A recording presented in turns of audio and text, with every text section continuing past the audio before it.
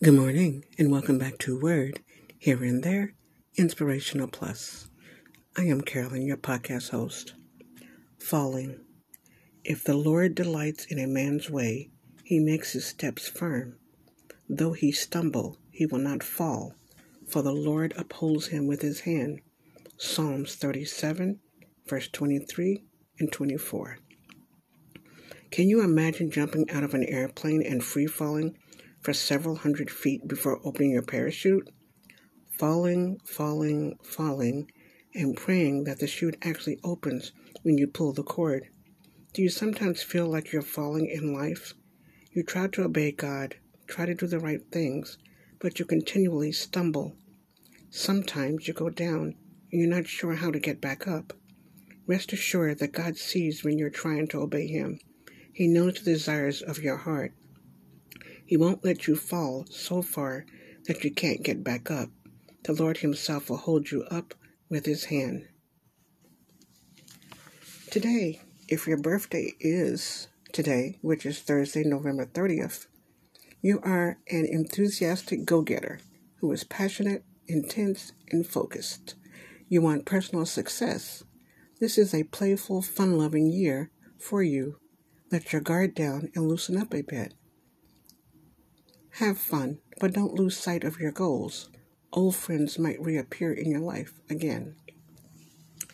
And a funny quote for today is Thursday, the day I wonder if aliens would abduct me just to get me out of work. I'm sure a lot of people feel like that. Anyway, today I'm going to read a few things from Dear Abby. Dear Abby has been around for a while. I've grown up with Dear Abby and I've read it off and on for the past 40 years or so. Anyway, here's this one. It says, Dad wants kids to forgive Mom on her deathbed. Dear Abby, I was married young to my high school sweetheart. We have 5 children together. During that time, I joined the Air Force. After 6 years of marriage, I discovered my wife was cheating on me. Once I realized we couldn't reconcile, I told her I wanted a divorce and custody of the children. She agreed. It cost me my career with the USAF. Flash forward to today. 37 years has passed. I have never said a bad word to my children about their mother. My ex never took the time to build meaningful relationships with them. My oldest daughter once tried to have a relationship with her. A month or so later, she asked, Dad, why did you ever marry that woman? I have just learned from my oldest daughter that her mother is dying and has less than 6 months to live. My oldest shared the news with her siblings, who had given up on having a mother's year ago. She also offered to drive her mom to appointments. Do you think it would be good for my children to write letters to their mother, expressing their feelings toward her and giving her forgiveness for their point of view? Their ages range from 38 to 43. They are stable, hard-working adults and great parents. Her answer to him was, You are a thoughtful, caring father and forgiving parent. Your children are adults now. You might suggest this to them, but do not pressure them into doing anything with which they are uncomfortable.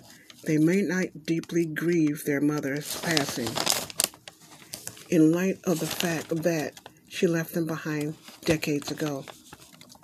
And this one, Dear Abby, I have a good Christian friend in her 70s who has basically done nothing with her life. Her husband supports her for 35 years. My friend has been saying, God will show me what I should do. How can I tell her that God helps those who help themselves? She suffers from bouts of severe depression but will not even choose a hobby because she's waiting on God. Of course, I can't help her to help herself, so I feel at a loss, and it's difficult for me to watch her wait for answers that never come. What advice would you answer? And Abby's advice was, Dear friend, you stated that this woman is a good friend. If you have offered her suggestions about how to utilize her time, and they have been ignored, you may find less frustration. If you quit doing that, you cannot fix her indecision. However, when she starts cycling down into another depression, you should urge her to discuss it with her doctor. If she says she's waiting for God to tell her to do that because God isn't telling her anything directly, explain that God sometimes speaks to us through people that love us, of which you are one.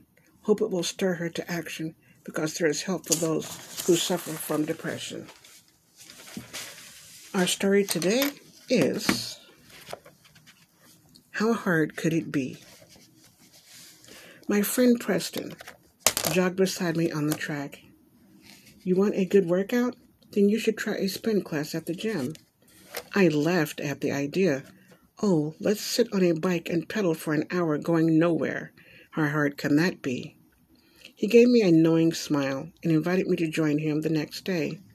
Nah, man, I've got better things to do. If I'm going to work out, I'm doing something that gets results. Preston nodded as if he agreed with my logic, but added, come try it just once. 15 years ago, the Air Force pushed to improve its membership physical fitness, which was never my strong suit. Preston and I both lived on the heavy side, always bordering on or exceeding the body fat standards. We both sought ways to improve our condition and get off the squadron's bad boy radar.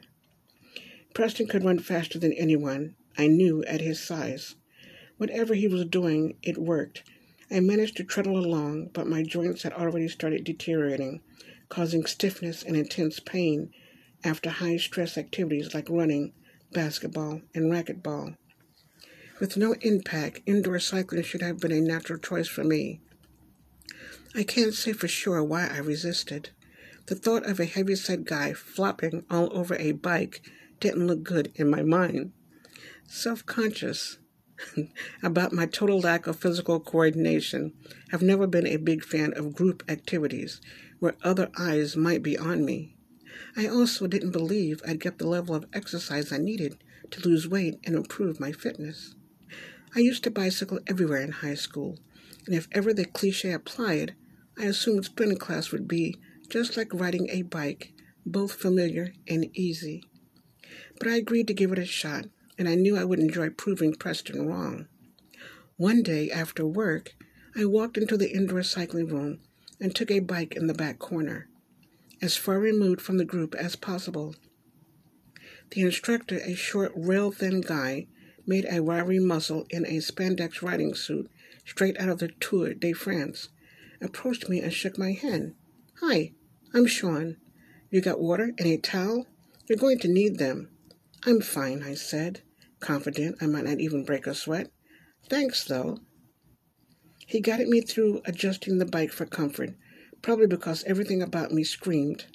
I have no idea what I'm doing. Then he took the lead bike and turned up the music, some R&B with a heavy beat for pedaling cadence.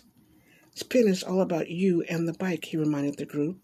Doesn't matter what anyone else is doing. You pedal with the beat and adjust your resistance. On a fast song, you're pedaling quick, so resistance is light. Slower songs, you've got to turn it up to maintain that high intensity, but you control the resistance. No one's going to turn that dial for you. Sean kicked off the workout by telling us when to turn it up and when to increase our speed. Within minutes, my heart pounded like it wanted to escape my chest, and sweat dripped from my arms and face. About halfway through, I stopped caring when he told us to increase resistance. I barely kept up the pace, sucking in desperate breaths that never felt enough. You are strong, Sean growled as he tore up the hill of heavy resistance. Your mind gives up long before your muscles will. Keep going. Even though everything in me cried for a break, I knew he was right. My legs could still push against the resistance and keep the bike's wheels turning, even though my will felt crushed. I finished the class shaking, soaked, stripped of my utterly wrong notions, and absolutely in love with the experience. Though it hurt my pride to eat crow and tell Preston about it, I also committed to more spin classes and started convincing other co-workers to try it out. A month later, the gym staff announced an upcoming workshop to train new certified instructors. In a military environment like this, Sean said, where people move or work on changing shifts, we can always use more. After class, I spoke with Sean. You mean I could get paid to do this? I could arrange my own workouts and pick my own music. Yeah, man, it's pretty great. I completed the certification, signed up with the gym staff, and arranged my schedule to fit in leading a couple of sessions each week. Where once I mocked the idea of a sprinting class, I found myself on the bike in front of everyone, pushing my way up a hill, looking out over the panting, sweating bodies, and echoing Sean's words. Your mind will quit long before your muscles do. I know because I almost quit before I started. Instead, I spent the next 2 years running classes, earning a couple of $100 a month for something I would have done for free. This is Carolyn with Word Here and There, Inspirational Plus. Take care of yourself.